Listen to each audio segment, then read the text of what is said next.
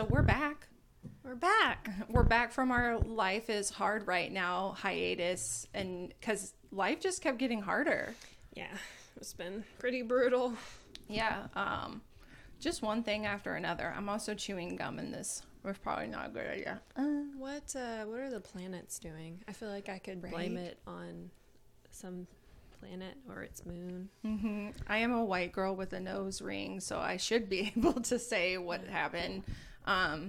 But I think I'll just go with the tried and true, like, Earth. It's Earth. Yeah, it's a shit show here. Yeah. Oh my God, you guys have the cutest lawnmower.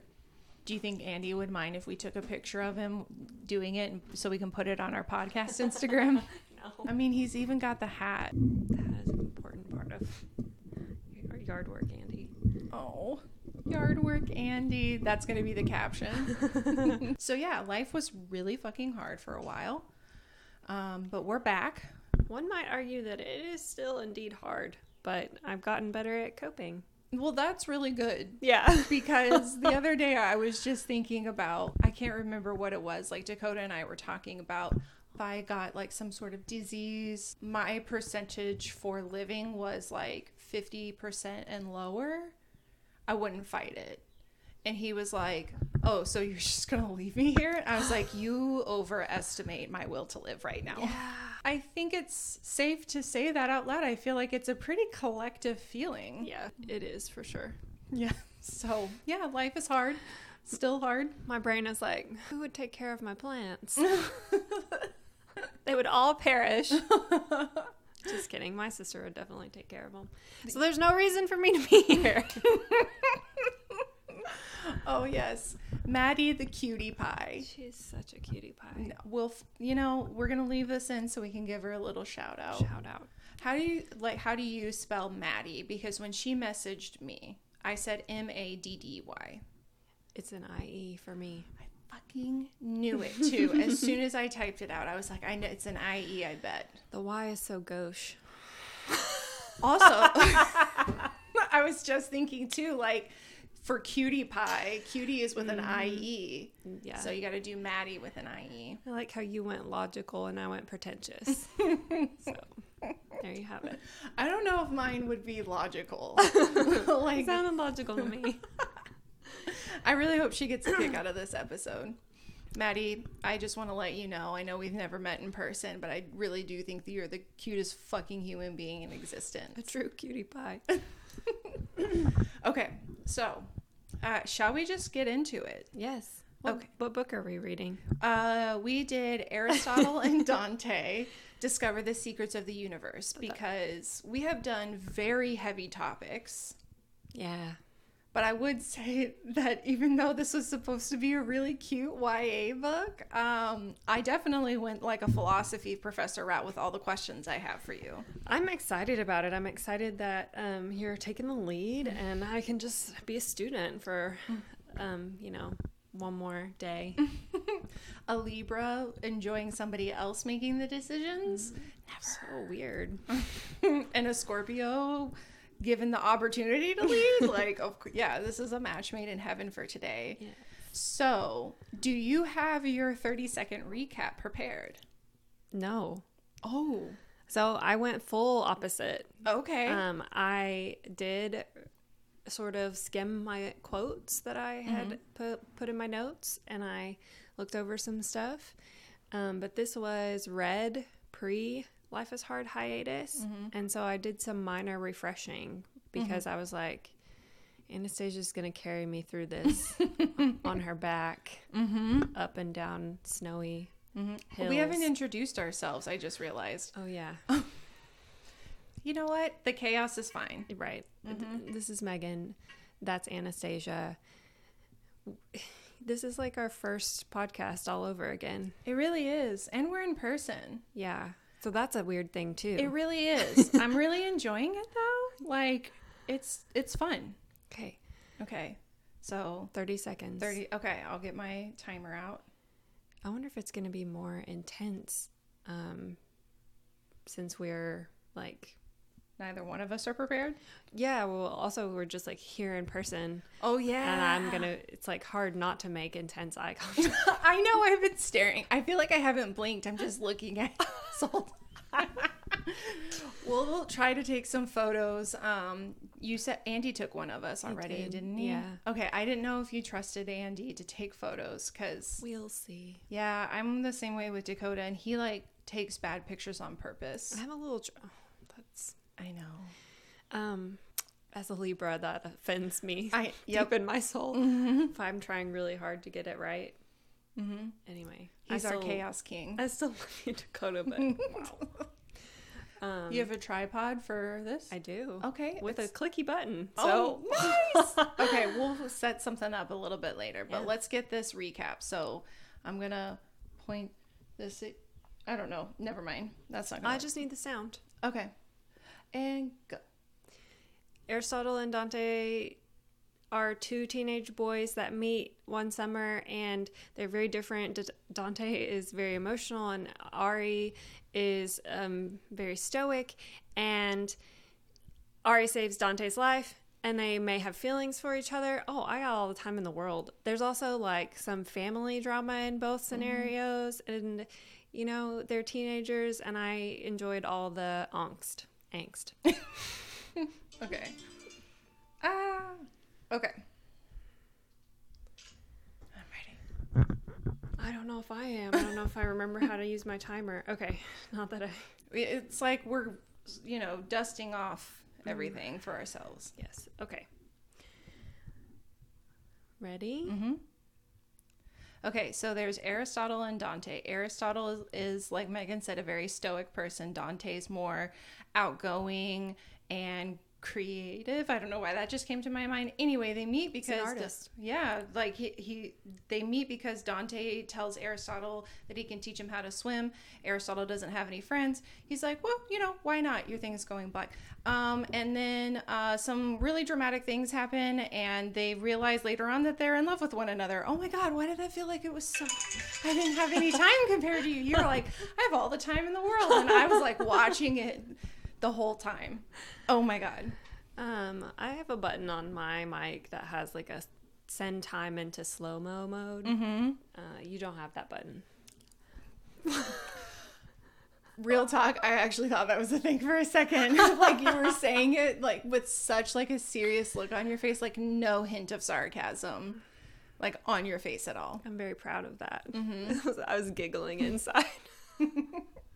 That's where your Scorpio rising comes in handy. True. It really does. Because I feel like your Gemini moon is just like all up in your shit. Mm-hmm. Like that's the internal giggling that wants to come out. Yeah, for sure. Mm-hmm. Okay. So the first thing that we do is the first sentence review. Yeah. So, oh shit, is it a prologue or an epilogue? For the prologue. Prologue. Okay.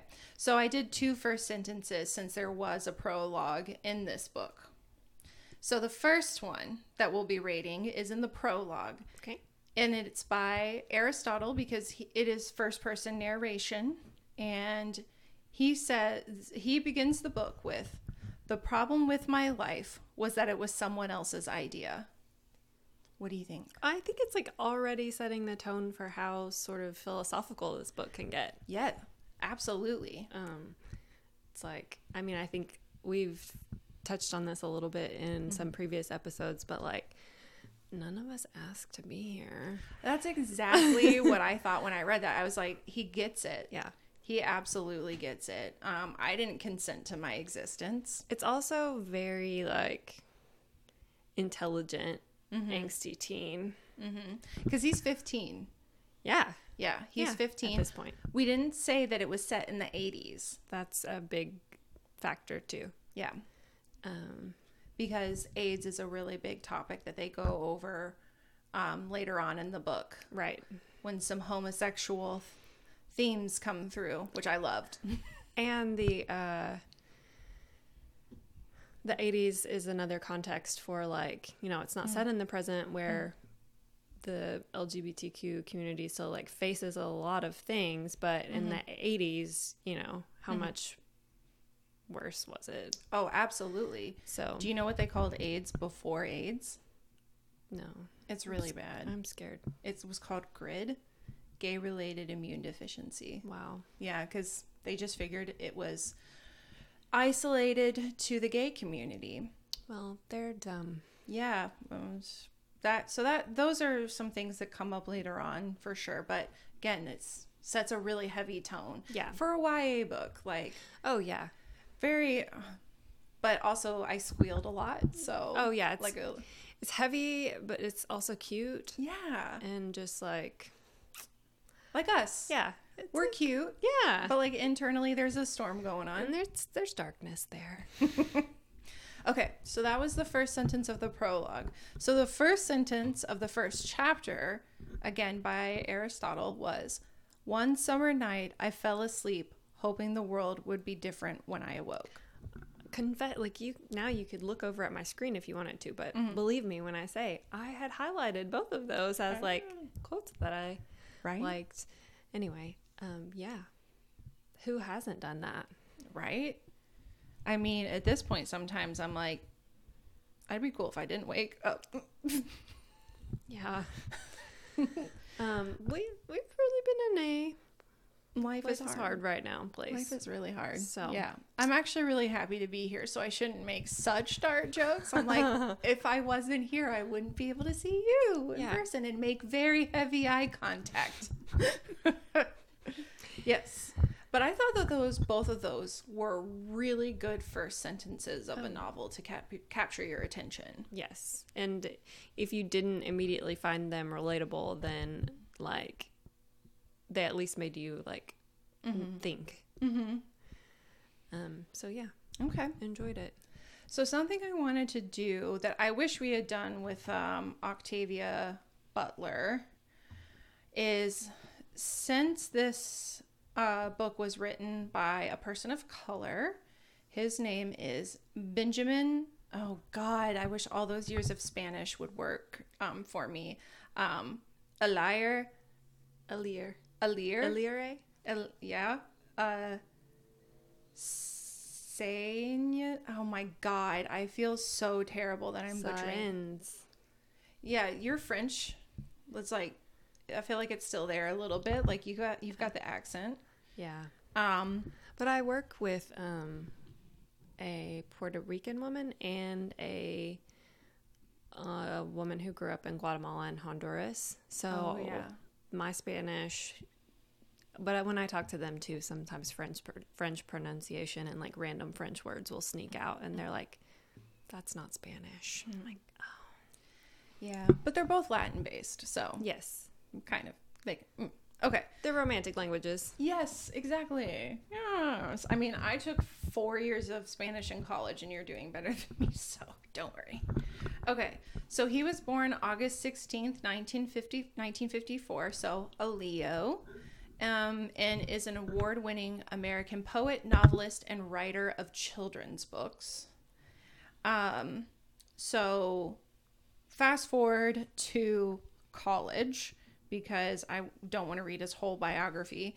So he has a BA degree in humanities and philosophy. Oh, shit. I know, we really picked a good one. He studied theology in Belgium and was a priest for a few years in El Paso, Texas, before leaving the order. And then he returned to school in 1985 and studied English and creative writing and earned his MA degree in creative writing. He then spent a year at the University of Iowa as a PhD student in American literature, and a year later he was awarded a Wallace E. Stegner Fellowship. While at Stanford University, under the guidance of Denis Levertov, he completed his first book of poems, Calendar of Dust, which won an American Book Award in 1992. He entered the PhD program at Stanford and continued his studies for 2 more years before completing his PhD. He then moved back to the border and began teaching at the University of Texas at El Paso in the bilingual MFA program. So, I mean, he really did the damn thing. Yeah. I I can relate to wanting all the education like that. An accomplished and educated man. Mm-hmm. Absolutely. Is he gay? I don't know. It's just some of the experiences, like.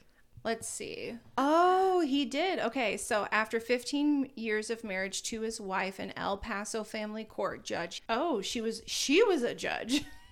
Oh. I was like, this is not making logical sense. So his wife was an El Paso family court judge. They were married for 15 years, but then he came out as gay and they filed for divorce in 2009. What a king. Wow. Good for him. Bless it. Yeah. So there you go. So one of the things that I thought of when I was reading this is because he is Mexican, I was like, I don't remember us ever studying Mexican philosophy. No. There was philosophy of law, philosophy of science, philosophy of sex, defining race, ethics and morals, Eastern philosophy. Yeah, I was going to say Dr. Carr did Eastern philosophy. Mm-hmm. And I feel like there was also like early philosophy or something like Pre-Socratic, yeah. That was it. So I Googled it to see how long Mexican philosophy has existed, and it's been around for 500 years with a heavy focus on ethical and political issues. That makes sense. Yeah. One of the things that I wanted to go over was the idea of Mexican Stoicism, because that's very heavy. That's a very heavy theme in this book. Mm-hmm. So to give a little background and context on that, Aristotle is very Mexican presenting in comparison to Dante. Dante is very lighter, like he's much lighter skinned. Mm-hmm. And one of the things that is a reoccurring issue is Aristotle's relationship with his father, Mr. Mendoza. Do we ever hear their first names? I think we do, but I don't remember. I don't remember. But I know Sam's Dante's dad. Yeah. Yes. Because it took Aristotle a while to be able to call him Sam. Yeah. And he kept pushing him to. Right. It's Sam, please. Mm-hmm. So Aristotle's father was like what you would consider a very like stoic Mexican man. He fought in Vietnam, and that in it of itself is traumatizing as fuck. And so when he came back, it wasn't like he was the shell of who he used to be, but he was just so much more reserved. Yeah, Mrs. Mendoza said that like he still carries the war around with him inside. Mm-hmm. Mm-hmm. So, but he still has that boy-like wonder that she fell in love with. Yes, because were they married before or after he went to Vietnam? Before. Okay, because they met in college. Yeah, he kind of like low-key stalked her. I don't remember this. I think he might have. I can't remember. Either. It was a different time. It really was. Oh, yeah, he did, because she finally confronted him and was like, yo, bro, are you ever going to fucking ask me out? Okay. So maybe, not stalking in a creepy way. Mm-hmm. Do you remember How I Met Your Mother? Did you watch that show? I watched part of it. I stopped a certain ways in. Mm-hmm. I did not watch the ending, but I heard that it was terrible, and also basically Ted Mosby is a creep. Absolutely. But they had this theory on the show that they talked about the Dahmer versus Dobler effect. Okay. So Jeffrey Dahmer, and then what was his name? Like John Cusack's character in Say Anything was something Dobler. Okay. So based on how the behavior is received gives it either the Dobler effect when he's outside holding the jukebox over his head, like pining for the girl, like waiting for her to forgive him kind of thing. Yes, the romance. Mm-hmm. It's a romantic gesture. The romance. And then, but if you weren't into the person, the behavior would come off very like stalkerish and creepy, like Jeffrey Dahmer. Yeah. So that was the thing. But yes, so that's what happened. I guess it was a Dobler effect for Mrs. Mendoza. She was down for it. As naive teens and 20-year-olds will do. Yes. Sometimes. Been there, so. Absolutely. Yeah. There's a lot of behavior that I romanticized back in the day that didn't work out for me. Thankfully, it did work out for the Mendozas. Yes. They very much loved each other, and it was a very healthy, stable relationship. And another thing for Aristotle that he struggled with beyond his own father's stoicism was that his brother was jailed. Yeah. And no one in the family would really talk about why, too. So there was some secondary trauma issue there. And like he sort of struggles throughout the book with his family as being treated as like, because he's much younger than his siblings were.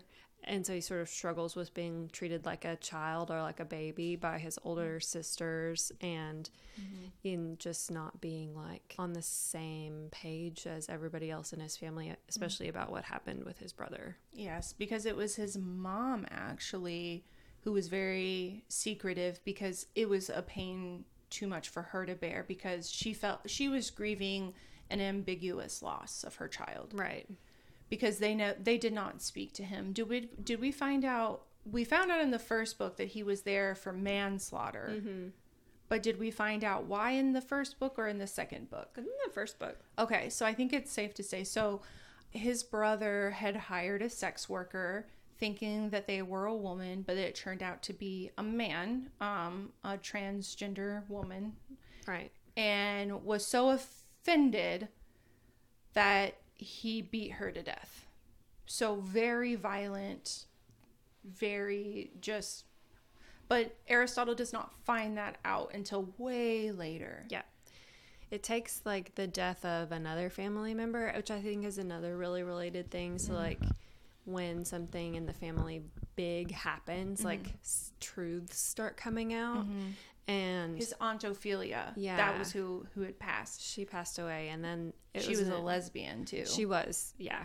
And also like really close, or really, really cared about Ari. And when the brother's trial was going on, it's like revealed that Ari lived with her for several months. Yeah, I remember that. And he didn't know, like he didn't remember it because he was so young. He just thought, I used to stay with her a lot. But his dad says, your mom had a breakdown and we sent you there for like 9 months. Oh yeah, that was how long it was. Yeah. So anyway, there's just like, that's revealed, and when Aunt Ophelia passes away, and then they also finally are like, there's too many secrets in this family. This is what happened with your brother. Yeah, because she had a file Yeah. about his brother. Mrs. Mendoza did. I also think it's very important to mention that Aunt Ophelia was Mrs. Mendoza's sister, and she loved her very much, and she knew that she was a lesbian the entire time, and so did Mr. Mendoza. And beyond, I bet that's Target. Beyond Mrs. Mendoza, Aunt Ophelia was Mr. Mendoza's favorite person in the entire world. They were very close. Right. So yeah, but these are things that are slowly revealed throughout the book, and it's almost like a painstakingly slow, like glacier. This book takes place over like almost 2 years, and I would just say like you feel it, not in like a bad way, but it is really realistic in the way that, like, as someone who reads like really quick plot YA books, this one was very different because like a new like hijinks or twist wasn't happening like at the start of every chapter. The pace was intentional. Yes. That's what I was trying to say. The Meryl Streep, by all means, move at a glacial pace. You know how that thrills me. That's a perfect one. Yes. But you can feel Ari's resentment building throughout that pace. Yes. Because going back to Mexican Stoicism, it was really, he felt like it hindered his ability to be close to his father. Yeah. And he had a great relationship with his mother, but there was resentment because she was the one that was blocking any knowledge about his brother coming forward, because he was so young when his brother went to jail. And I mean, he's in it for life, I believe. Yeah. So yes. Okay. So here's a couple of things that I pulled from an article where I looked up Mexican Stoicism. So one thing that I pulled out was, on the other side, the tyranny of American optimism has driven Americans to neurosis and depression, when the dream is elusive or less meaningful than the myth promised. So in this article, they were comparing the cultural differences between Mexico and America, where you have this American optimism, whereas in Mexico you have more of a stoicism present. And so the comparison was that American optimism may have a shiny facade, but in the end, the dream has always been elusive or less meaningful than the myth promised. And I would say with this manufactured culture war that we're currently in, we're finding that to be true. I'm finding that to be true. I don't want to speak on the collective's half. So my question to you, Megan, is how do you feel about that quote about American optimism? I think it's a really, really well digested lie that we've been fed because it doesn't take into a context of like privilege or consumerism or capitalism.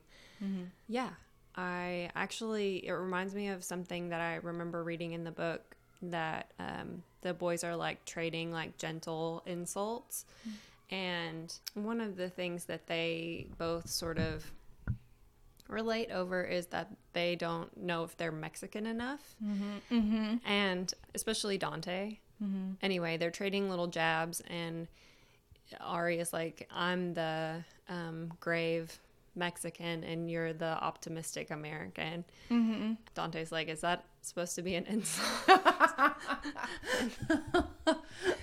So, well played, Dante. Yeah, I think it's. Yeah, I agree with the quote. I think it makes sense, and I think it's something that like is irresponsible to continuate to perpetuate. You're trying to do continue and perpetuate in one word, right? Yeah, continuate. Let's just do it. Yeah. Title of the episode: Let's continuate. Sounds good. Okay. So to go a little bit more into that, I had another bullet point. I said, I think it's especially true for the majority of Americans. The dream can be elusive or less meaningful, but more so, it's often not attainable. Therein lies the real tragedy, which lends itself to this question. Megan. Oh my God. Is it better to anticipate suffering as an unavoidable fact of life? And that's where we see Mexican stoicism.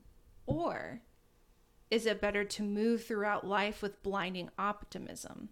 And that would be the American optimism. Actually, that question was so long, my brain was like, oh my God, you're on Jeopardy. Don't forget to say what is. Do you want me to say them again? No, it's okay. It's okay. What is, I would say that I would lean more towards understanding that suffering is an inevitable part of life. Mm-hmm. Because it's like more relatable, and to me, like, not better, but like once you have that understanding, you can also like appreciate the times when you're not suffering a little bit better, maybe. Mm-hmm. So that's me putting like a light spin on a heavy topic. Yeah. Well, do you think that they're mutually exclusive? Like, can you remain optimistic even if you accept that suffering is an unavoidable fact of life? Probably.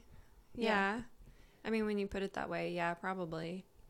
I don't know what optimism feels like, though, so it's really hard for me to answer that question. Well, I'm a dumb, optimistic bitch sometimes, so I don't know. I feel like for myself, the reason I think that, too, is because I go into every situation as a cheerleader and an advocate for whatever environment that I'm in. So I feel like that's why I approach things with a certain level of optimism, but there is underlying cynicism. Yeah. And skepticism. I think so. So I would say that like you're a great example of both. Oh, thank you. 'Cause that was not intentional. She's like, I've been waiting to talk about this for weeks. I've had these notes prepared. We're going to make it about me. Yeah. So anyway, I think you're right. I think it can be both. I read a little bit about Stoicism because my sweet husband, who's also a philosophy grad, has a text called Letters. A text called Seneca, Letters from a Stoic. And it's like letters that Seneca, a Stoic philosopher from ancient Rome, I believe. Wasn't that the dude from Hunger Games too? The game master? Seneca. Yeah, I think so. Oh my gosh. Well, now I'm like, I didn't know that, so I'm like, oh. Well, he was like the tutor to Emperor Nero. Oh. Yeah. Anyway, but he also lived in exile for several years, and so these are the letters he wrote while he was in exile, and that was like what my husband was reading as a bedtime story for a little while. All of that to say, I had a text on Stoicism in my home already. And like it's part of it is understanding that suffering is part of life, but it's also like really emphasis on living by like quote unquote nature's law, which is that's a part of Stoicism that's always resonated with me. Right. And then the other one was that it's almost like do not be aspirational, or maybe not don't be aspirational, but like if you are and it doesn't work out, you have to accept it. So it's like basically an acceptance of whatever comes your way, and not almost like with that acceptance comes the like peace, not necessarily happiness, but like a peace. Yeah. And so I think what you kind of touched on is a little bit of priority. The reason that my brain went there, I'm going to try and follow that train of thought, because my brain literally went like 10 different directions. Well, my brain started singing the Taylor Swift song, so. When you were talking about Stoicism, accepting that suffering is a natural part of life, and in that acceptance and in that knowledge, you can find contentment and peace. Yeah, and not necessarily happiness, just like peace. Yeah, you understand. And I mean, I guess getting obnoxiously philosophical with it, I mean, I would kind of describe contentment and peace being synonymous with happiness. That would be how I would define my happiness. Okay. And so I wonder then, this like American dream, like this American optimism. I don't think it's peace. I don't think so either. It's like hustle. Right, exactly. They've those at the top with the power, in order to perpetuate their power, have determined what is valuable, and then they've impressed that on the collective, and that was boxed as this American dream. So there was this sense of optimism of reaching and attaining this dream. Yeah, and you do that only through hard work and not asking anyone else for help. Never ask anyone for help ever. We're very individualistic here. Yep. Yeah, so it's it's a manufactured dream, whereas in Mexican Stoicism, what we see is that they're like, no, man, like it's all an illusion. Life can be hard and it sucks a lot of the time, but as long as we know that and we have each other, then we'll be fine. Yeah, when we know that that's a part of life, so when it comes, it's like, hello, I've been expecting you, and I'm prepared to process this. Preparation, that's a really good thing, because I don't think anybody, I don't want to say anybody, but I don't think that that's something that is prioritized in America, is having the tools to prepare yourself for when things do go to shit. Right. Because all you're taught is keep going. Yeah. And pull yourself up by your bootstraps. Right. And every time I think about that, I'm thinking about like the little flap on the back of my Converses. And like if I yanked on those hard enough, I would somersault. So like I don't know where that expression makes sense. Mm-hmm. I don't either. For some reason, World War II is coming to my mind. Like maybe it was something coined at that point. We should stop saying it because it's nonsense. It's absolutely fucking bullshit. Mm-hmm. Okay. I'm glad that we got that out of the way. Yeah, I'm trying not to get like overly worked up because I don't want your mic to pick up my like anger. And I think we already went over this, but I had this listed as another bullet point under Mexican Stoicism was Ari often wondered about his father. How was I supposed to know him when he wouldn't let me? So I think that's the flip side to the coin of Mexican Stoicism, is that it can create barriers, not boundaries, but literal barrier or figurative and like literal barriers between you and other people, because you've dedicated so much time to protecting and preparing yourself that you're forgetting that part of what makes life so peaceful is family and community. Yeah, and I also think like that sort of preparedness side can be a good thing of like accepting the fact that suffering is going to come your way, but or you know, whatever comes your way, and that's you accept that. But also like I can see a scenario where this man who has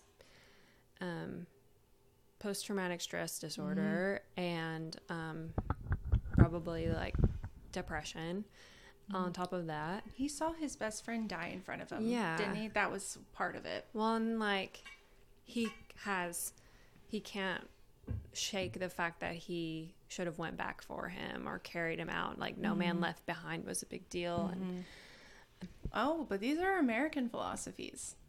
that's true. That's a individualistic sort of way to look at it. But anyway, I think when you have those sort of like this is the way that it is thoughts, then it can be really hard to see like how changing is possible and like seeking help is possible, because it's like, well, this is my lot in life, maybe. So yeah. And also I wanted to make a little bit of a correction when I said that part of what makes life peaceful is family and community. I understand that for some people, family's not peace. It's toxicity and chaos. Yeah. But it's not the case for them. Right. This family is actually, once the walls and the barriers start coming down, they're very loving. yes, absolutely. There's a lot of love present there, and there's a lot of support. So for him, it was, yeah. And that's what he's like looking for. His older siblings have moved out and he kind of feels just like the baby in the household, but he's really, I think, looking for like stronger relationships with both of his parents. Can relate. Yeah, so I think that really does illustrate the duality present in the family of like, they've got to be more Mexican than the Mexicans, and they've got to be more American than the Americans. Yeah. And it's how do you blend the two to find a healthy balance? Right. And I think that's what we kind of discover along the way with Ari and Dante. So your thoughts on Stoicism had kind of made me think about how it can maybe have the dark side of like continuing toxic masculinity. Yes, which I know is a pretty heavy issue in Mexican culture too. Yeah. Well, when like where is it not? I that's true. Maybe Italians. I don't know. French? The French. Yeah. Yeah. So anyway, I just some of the things that I was like kind of curious about were like what parts of sort of the toxic masculinity that we know did you notice?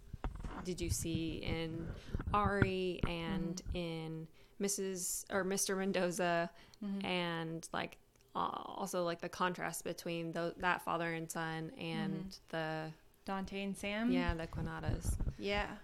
I think Dari. Celebrity. We've created their celebrity name. Aristotle and Mr. Mendoza, that father-son dynamic. I think Ari could not see just how much he was like his dad, because the complaints that he had about his dad, we saw echoed in the characters at his high school and the way that they thought of Ari. Yeah. He didn't talk to anybody. He didn't have any friends, and he didn't really care to. And people assumed that was arrogance because he is a very smart kid. Well, he did have a quote that was, see, the thing about guys is that I didn't really care to be around them. And I was like, slow clap. Yes. Yes. Mm-hmm. Men are trash. Sorry, guys. No, not sorry. The ones that aren't trash will know. They won't get upset. If you get upset about me saying men are trash, then you're not there.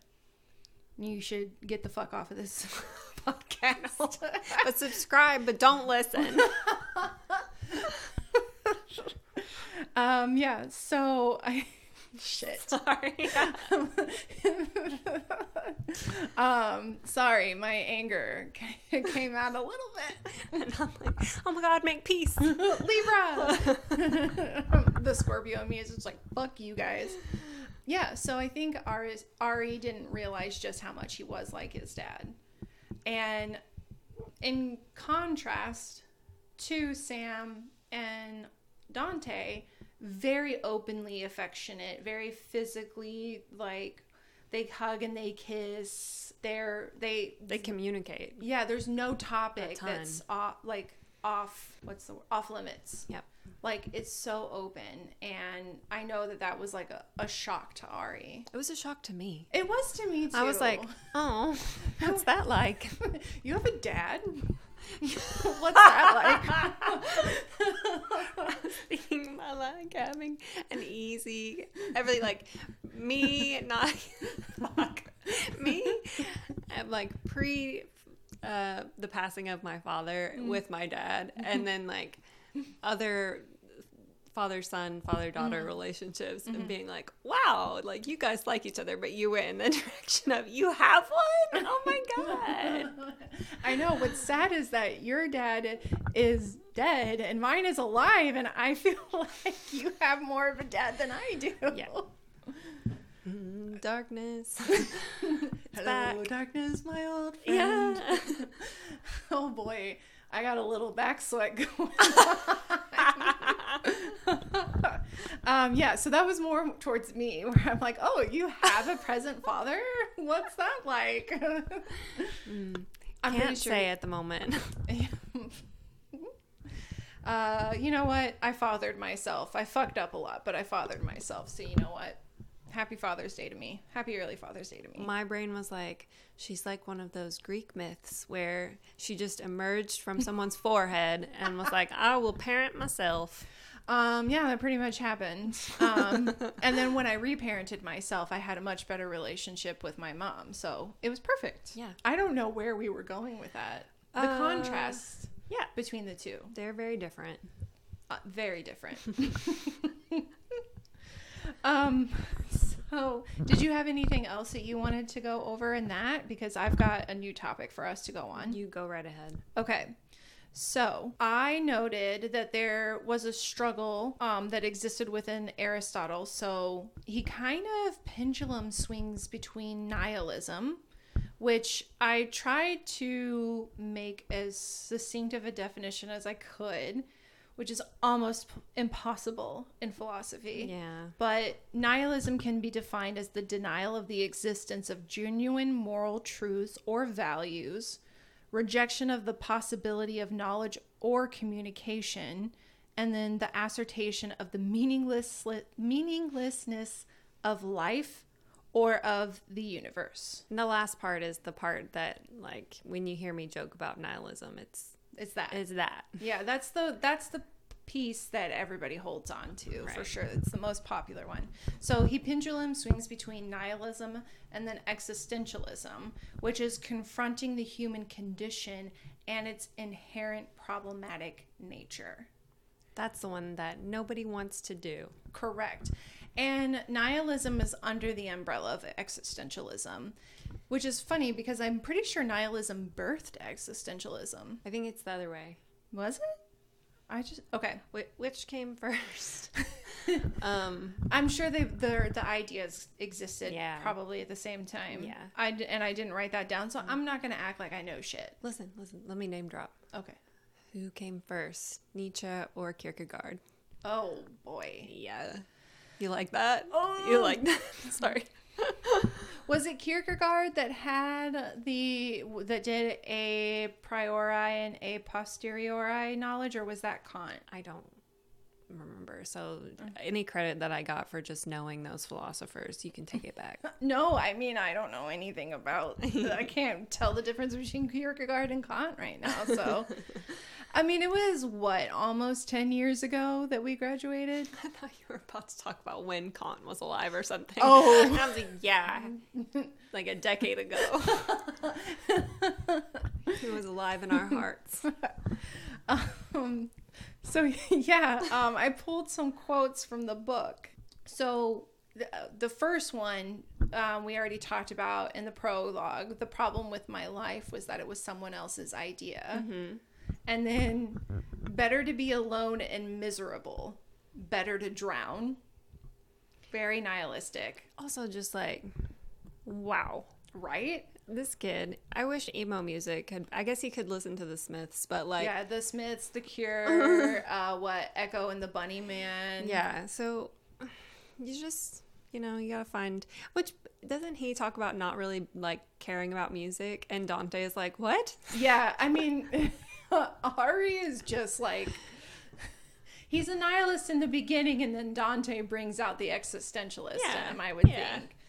Because homeboy didn't give a fuck. I was like the angst, like, oh, I wrote that down in the book. I was like, the angst is real, and the just he would have a dyed black swoop in 2003. 100% he would. So some other quotes that I had were, I like being alone. I know you don't understand that about me. So these are all very nihilistic quotes. But then this is kind of where we see a turning point for him, was the overwhelming vastness of the universe. And in that, Ari finds meaning and discovers he matters every time he stargazes. So beautiful. I know, right? Which is sorry, I know you have a question, but like that's so interesting, because I feel like a lot of the times when people stargaze and then get a sense of like how minuscule they are in the scope of the universe, it can lead to like the opposite.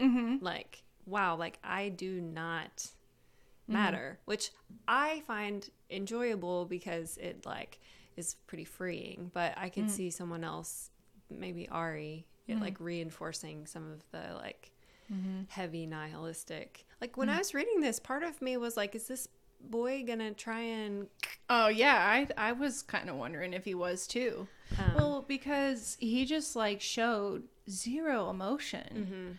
And actually what you said was my question, because I wrote down that I personally feel as though when I stargaze that I don't matter, and that actually brings me relief. So one and the same. Sorry I cut you off. No, don't be. We're one and the same. Like, I love that you got there without me, like, potentially leading you. I like, because your response is more genuine that way. Our brains are in the same place. Literally today, too. Oh, my God, they are. Yes. So, yeah, like, one thing where, he, like, Ari, like, shows zero, I gotta burp, emotion is, so we Megan in her summary talked about how Dante gets hit by a car. I said that Ari saves Dante's life. Oh, yeah, that's right. Left out the traumatic car crash. Yeah, it's because Dante, this would be you and me. Yeah. You're Dante and I'm Ari. So Dante sees a bird in the middle of the street. And is the bird injured? Yeah. And he goes to save it, and he doesn't see that there's like a car rounding a corner and it's raining, and that car is speeding because they're in a residential area. So that car is an asshole. Right. And Ari lets out like a scream and like lunges at Dante to push him out of the way. And the car actually hits Ari instead. Yes. And he breaks both of his legs. Breaks both of his legs, one of his arms, right? Yeah. So he's almost in a full body cast, and Dante got away with like just a broken arm or something. So, yeah, like Something very small. minor. Yeah. And so Dante's parents like swear their fealty to Ari after that, because they've kissed the ring. They absolutely have. And that was another thing when Ari was in the hospital, like Sam and I can't remember Dante's mom's name. They cried. They were like, our son would not be alive if it weren't for you. Yeah. And so they expressed that appreciation. And Ari's, dad and mom are there. They're a little bit more reserved, but they are very thankful that Ari is alive. And then when Ari gets out of the hospital, one of the first things that happens is Dante bathes him. Yeah, sponge bath. Yeah, because he can't do it on his own. And Dante starts weeping. And Ari's like getting mad. Yeah. He's like, I should be crying. Why are you crying? But he's not crying. No, it's all on the inside. Yeah. And like, he just carries so much resentment and like angst. And I say that like in the true sense of the word, not like me jokey. No, he's a very angsty fuckhead. Yeah. And sometimes like when he is thinking and he's not in such a negative place, like it's like almost poetic. Yes. And then there's just like him being a fuckhead, getting angry at things, which, he is Toxic dealing. masculinity. Yeah, I mean, it is. And I think it's like he's got a lot of things that he's working through. And also like he's learning, even if he doesn't realize it, that when you go through trauma, you bottle it up, or like, when you, like his dad is modeling how to process trauma, basically. Oh, yeah. Oh. And like, that's what, whether he realizes it or not, that's what he's doing. And the trauma is like, secondary response to his father, to like the secrets that are being kept from him about his brother. Probably like, and this is, maybe not trauma, but like some internalized homophobia. Oh no, that's traumatic for sure. Yeah. Because Ari doesn't know he's gay yet. Yeah, I just think that's like another thing where he has like discussed towards like outwardly, and I feel like this is a perfect opportunity for me to put in another quote where Ari slams dudes, but he says, boys, I watched them, studied them. In the end, I didn't find most of the guys that surrounded me very interesting. In fact, I was pretty disgusted. Yeah. Oh, and I think an important point to bring up too is that Ari's a fighter, like literally. Oh yeah, like physical. Yeah, because Dante was caught kissing a boy, and then a bunch of dudes beat him up, and Ari's like, no, bro. Yeah. I will fuck you up, and he does.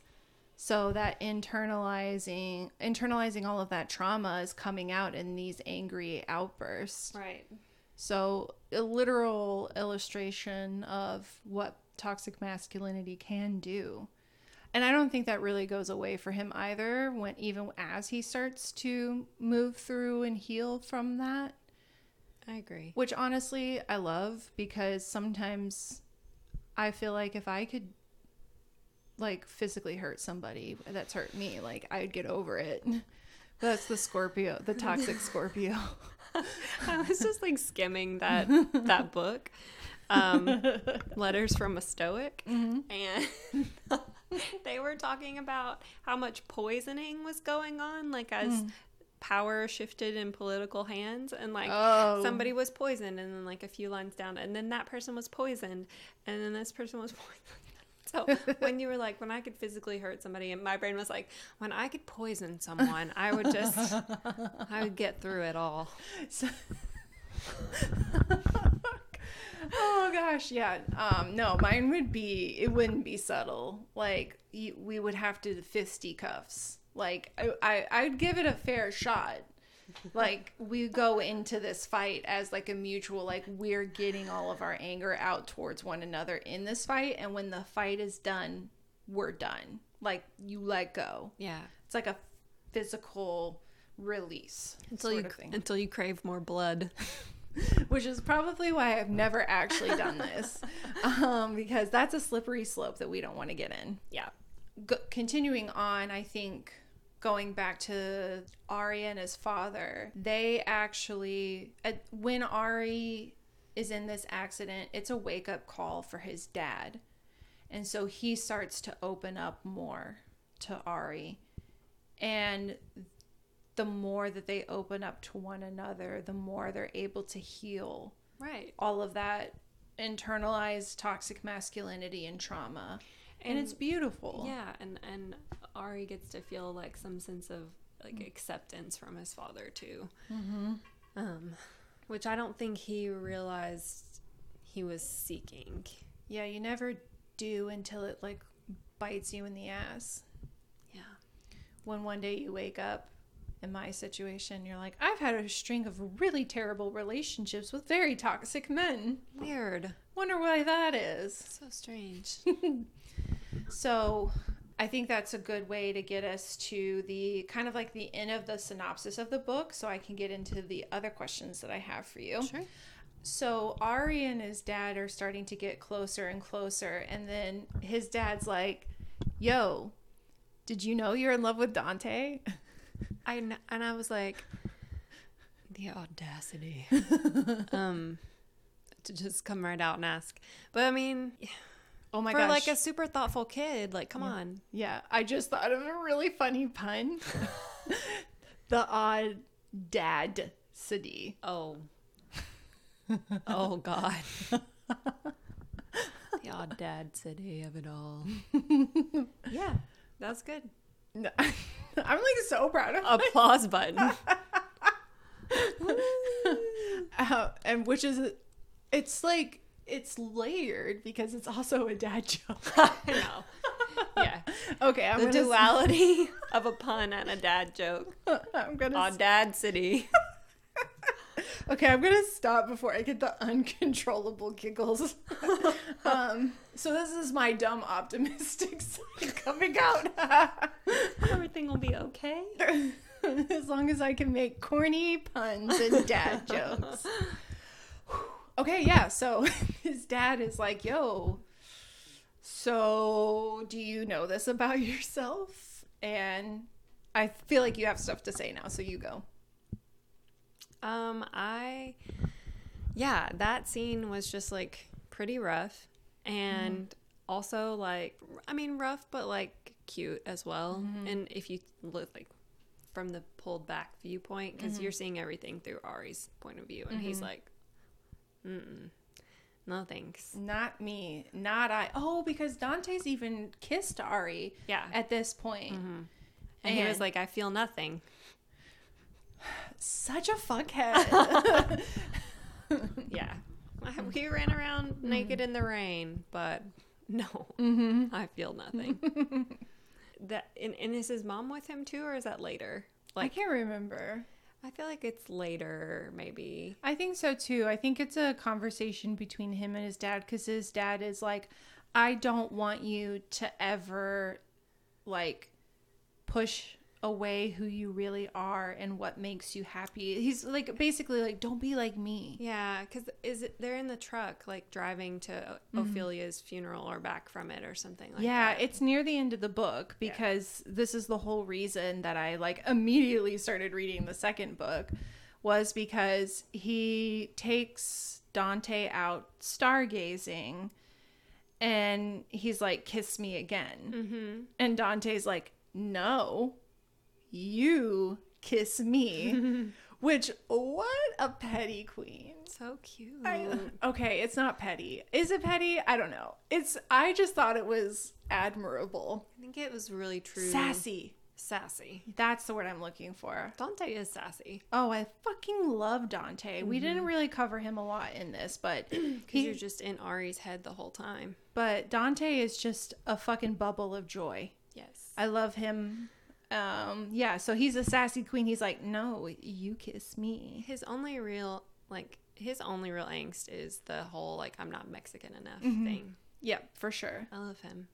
Also, like, clearly gets to and is more open to the idea that he is gay, and is like, I want to figure this out, so I'm going to kiss some girls and I kiss some boys. And it's just more and more apparent, like, the type of ways that he has learned to communicate and process versus, like, from his dad versus, like, Ari and his dad. Yeah. I think maybe they were a good example for Ari and his dad, too. Yeah. I think so. Because they all became very close especially after the accident. Mm-hmm. Pretty much how it ends is his dad is like, yo, you're gay. And Ari's like, no, I'm not. And then he thinks over it for a little while and he's like, maybe I am. Yeah, I think that I think he does finally get to that conclusion, like with the help of his family. Yep. And then he goes out, he takes Dante stargazing. He's like, kiss me again. And Dante's like, no, you kiss me this time. And then the way that he says it, he's like, and then I kissed him. And I kissed him. And I kissed him. Yeah. And I kissed him. And I was like, I'm definitely reading the second book right now. Right. Which, by the way, do we want to do a part 2 for the second book? Did you finish it yet? I haven't finished it yet. Me either. Goodreads says I'm 80% of the way done. My life is hard started. Yeah, I started reading some smut. I also got a real bad feeling that the dog Legs was gonna die in the second one. Oh yeah. And I started getting that sense, and I was like, I can't do this right now. It's not the dog. Okay, great, great. Mm-hmm. I'm not gonna tell you what death there is. That's good. I don't want to be spoiled, but I am happy to know it's not the dog. Yeah, you just be prepared, okay? Okay. So we'll do a part 2. So the first question that I have for you is, Aristotle always talked about feeling real. So what does it mean to you to feel real? I don't know. I don't know that I necessarily feel real. I feel corporeal, I have a body. I have that feeling for sure. During my life is hard phase, I fell down my back stairs and conked my head. And I was like, oh yeah, I'm real. I'm real fucked up. Physically. And so there's that. But I get the sense that that's not what you really mean. I mean, it can mean however you want to mean it, because I feel like realness is such a subjective definition. Yeah, I don't want to talk about it because it makes me too uncomfortable, but the simulation theory. I was literally just thinking about the brain in the vat theory. Yeah. If I get, my OCD will spiral. Yeah, I don't want to. Okay, so we'll skip that. Okay, so then another thing that Aristotle is constantly talking about is easy and uncomplicated love. That is what he wants. So Megan, my question for you is, how would you define easy and uncomplicated love? You're both just a couple of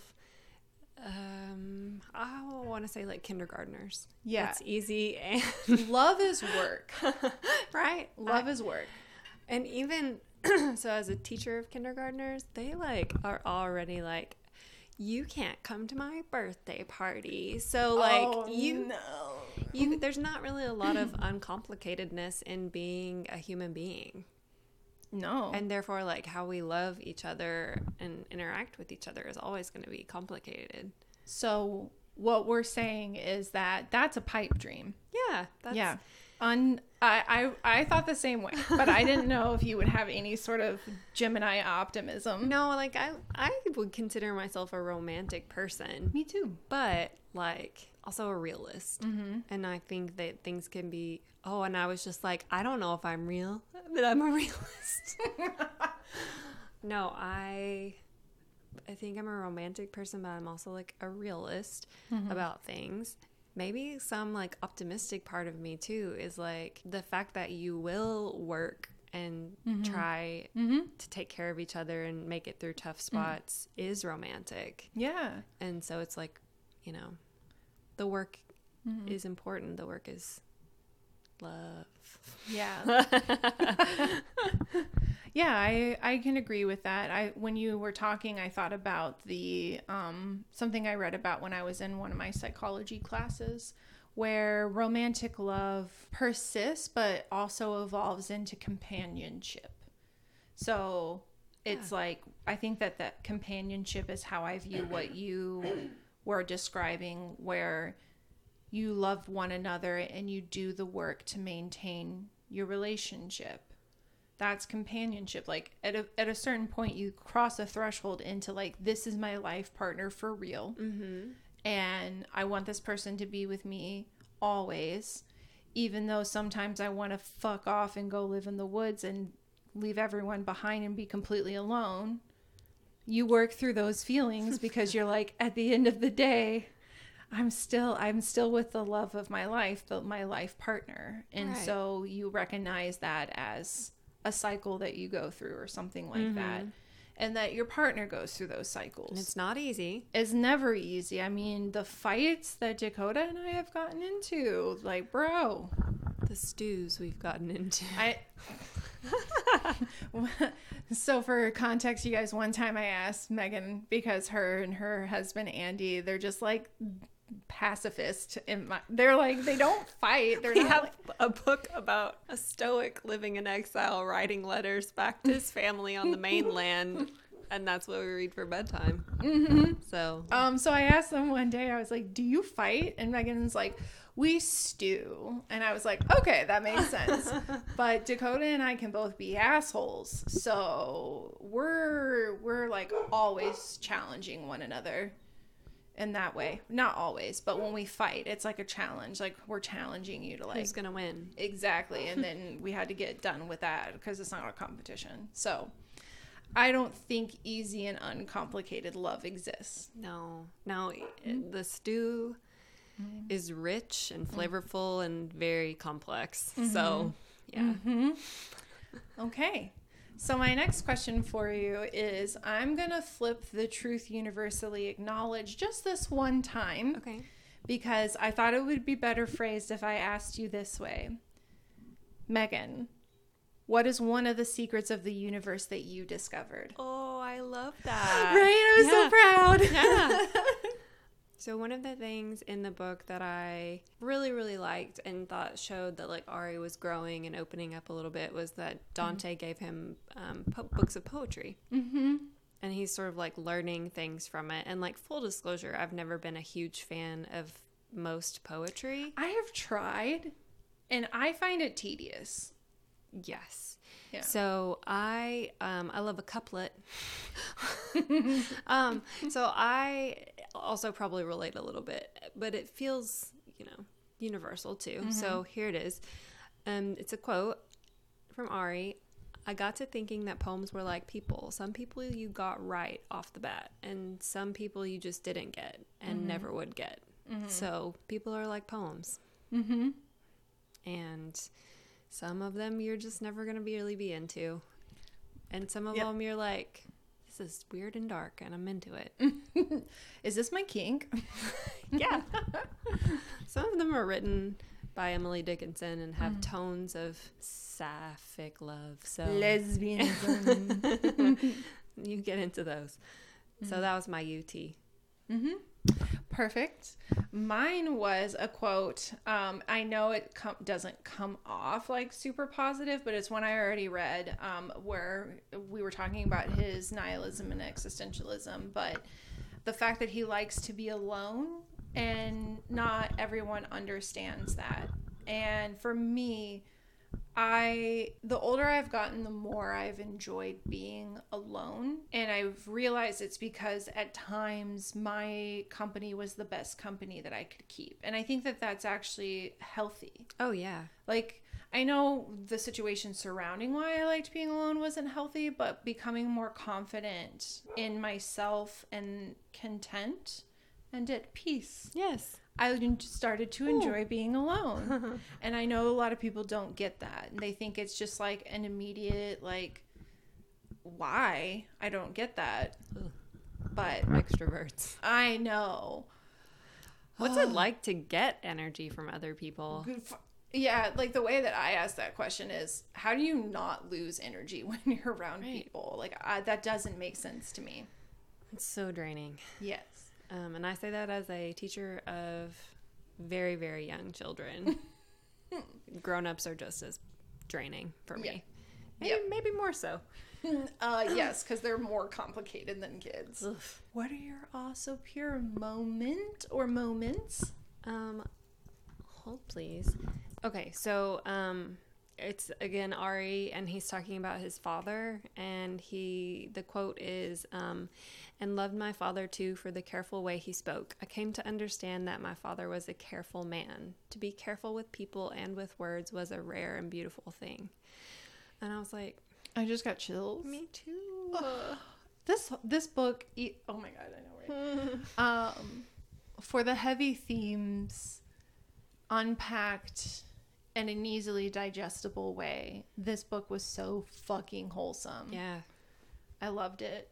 The one that like literally left me squealing was when, so Ari has like a 1950 something Chevrolet truck that he refinishes and paints it. It's like a red pickup. Yeah, like a super.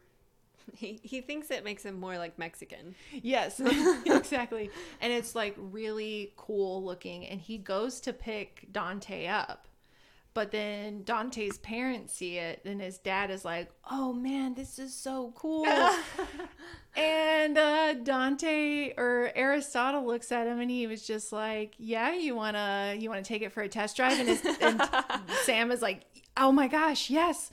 And then Dante's mom comes out, and Ari kind of notices them being like teenagers in love. Yeah. So he tosses the keys over to Sam and says, "Why don't you take your girlfriend out for the night? Oh. Just make sure that you're back by like 11 or midnight or something like that." And he gives him the keys to his truck so that they can go on a date. And I was like, oh my gosh, I love it. That's so cute. Right? So pure. It's so pure. That's like a sitcom pure. I know. That's like Leave It to Beaver pure. For real. And then they just like watch Dante's parents drive off, and and doesn't he say like he can see her lean her head over on to the she like scoots closer to him and middle seat. It's so cute. So yeah, that was my also pure moment. Awesome. Okay. I loved it. All right. Also just want to give a shout out for pureness to Legs, because we haven't really mentioned it, but I feel like that dog played a really big role in Ari like opening up and processing things, and like seeing how open a dog is with their love is just like so amazing. And I feel like everybody should go adopt a dog if you have the time and space for them. So just go do it. Absolutely. Adopt, don't shop. 100%. Okay.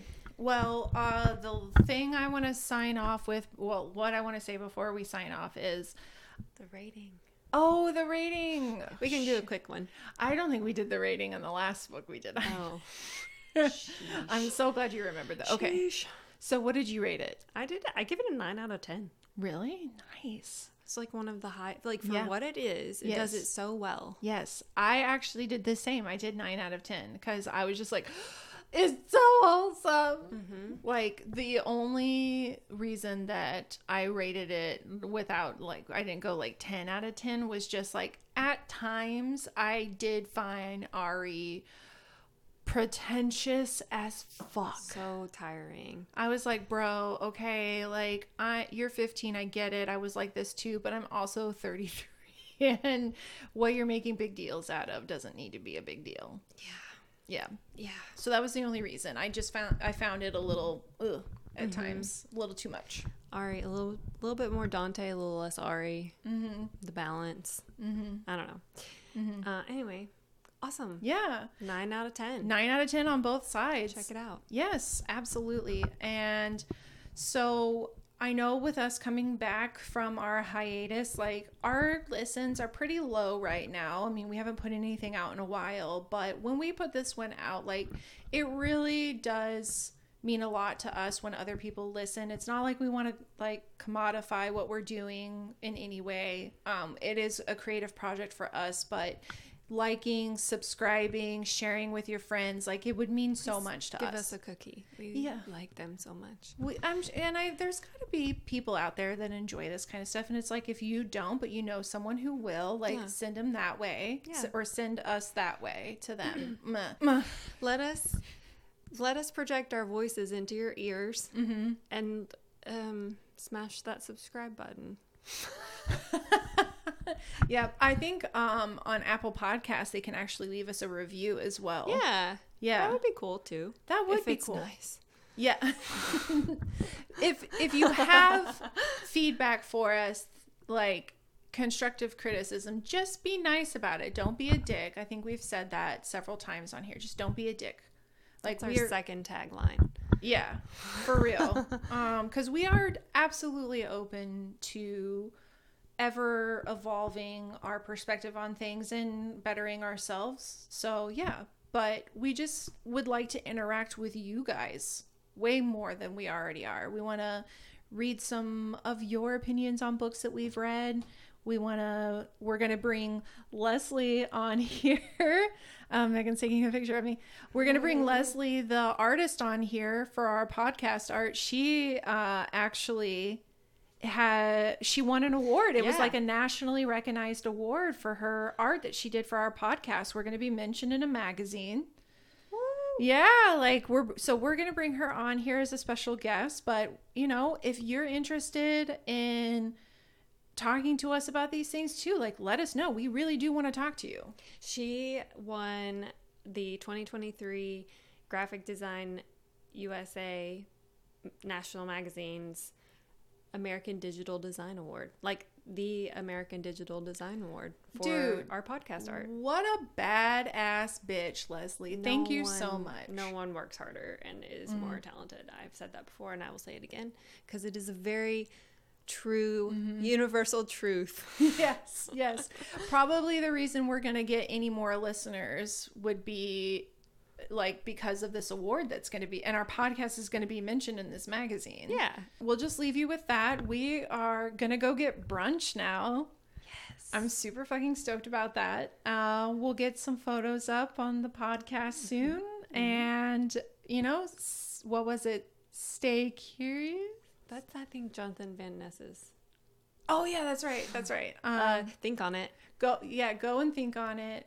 Maybe it was Stay Curious. I can't remember. Oh, wow. Okay. Dude, it's been too long since we've done this. Let me...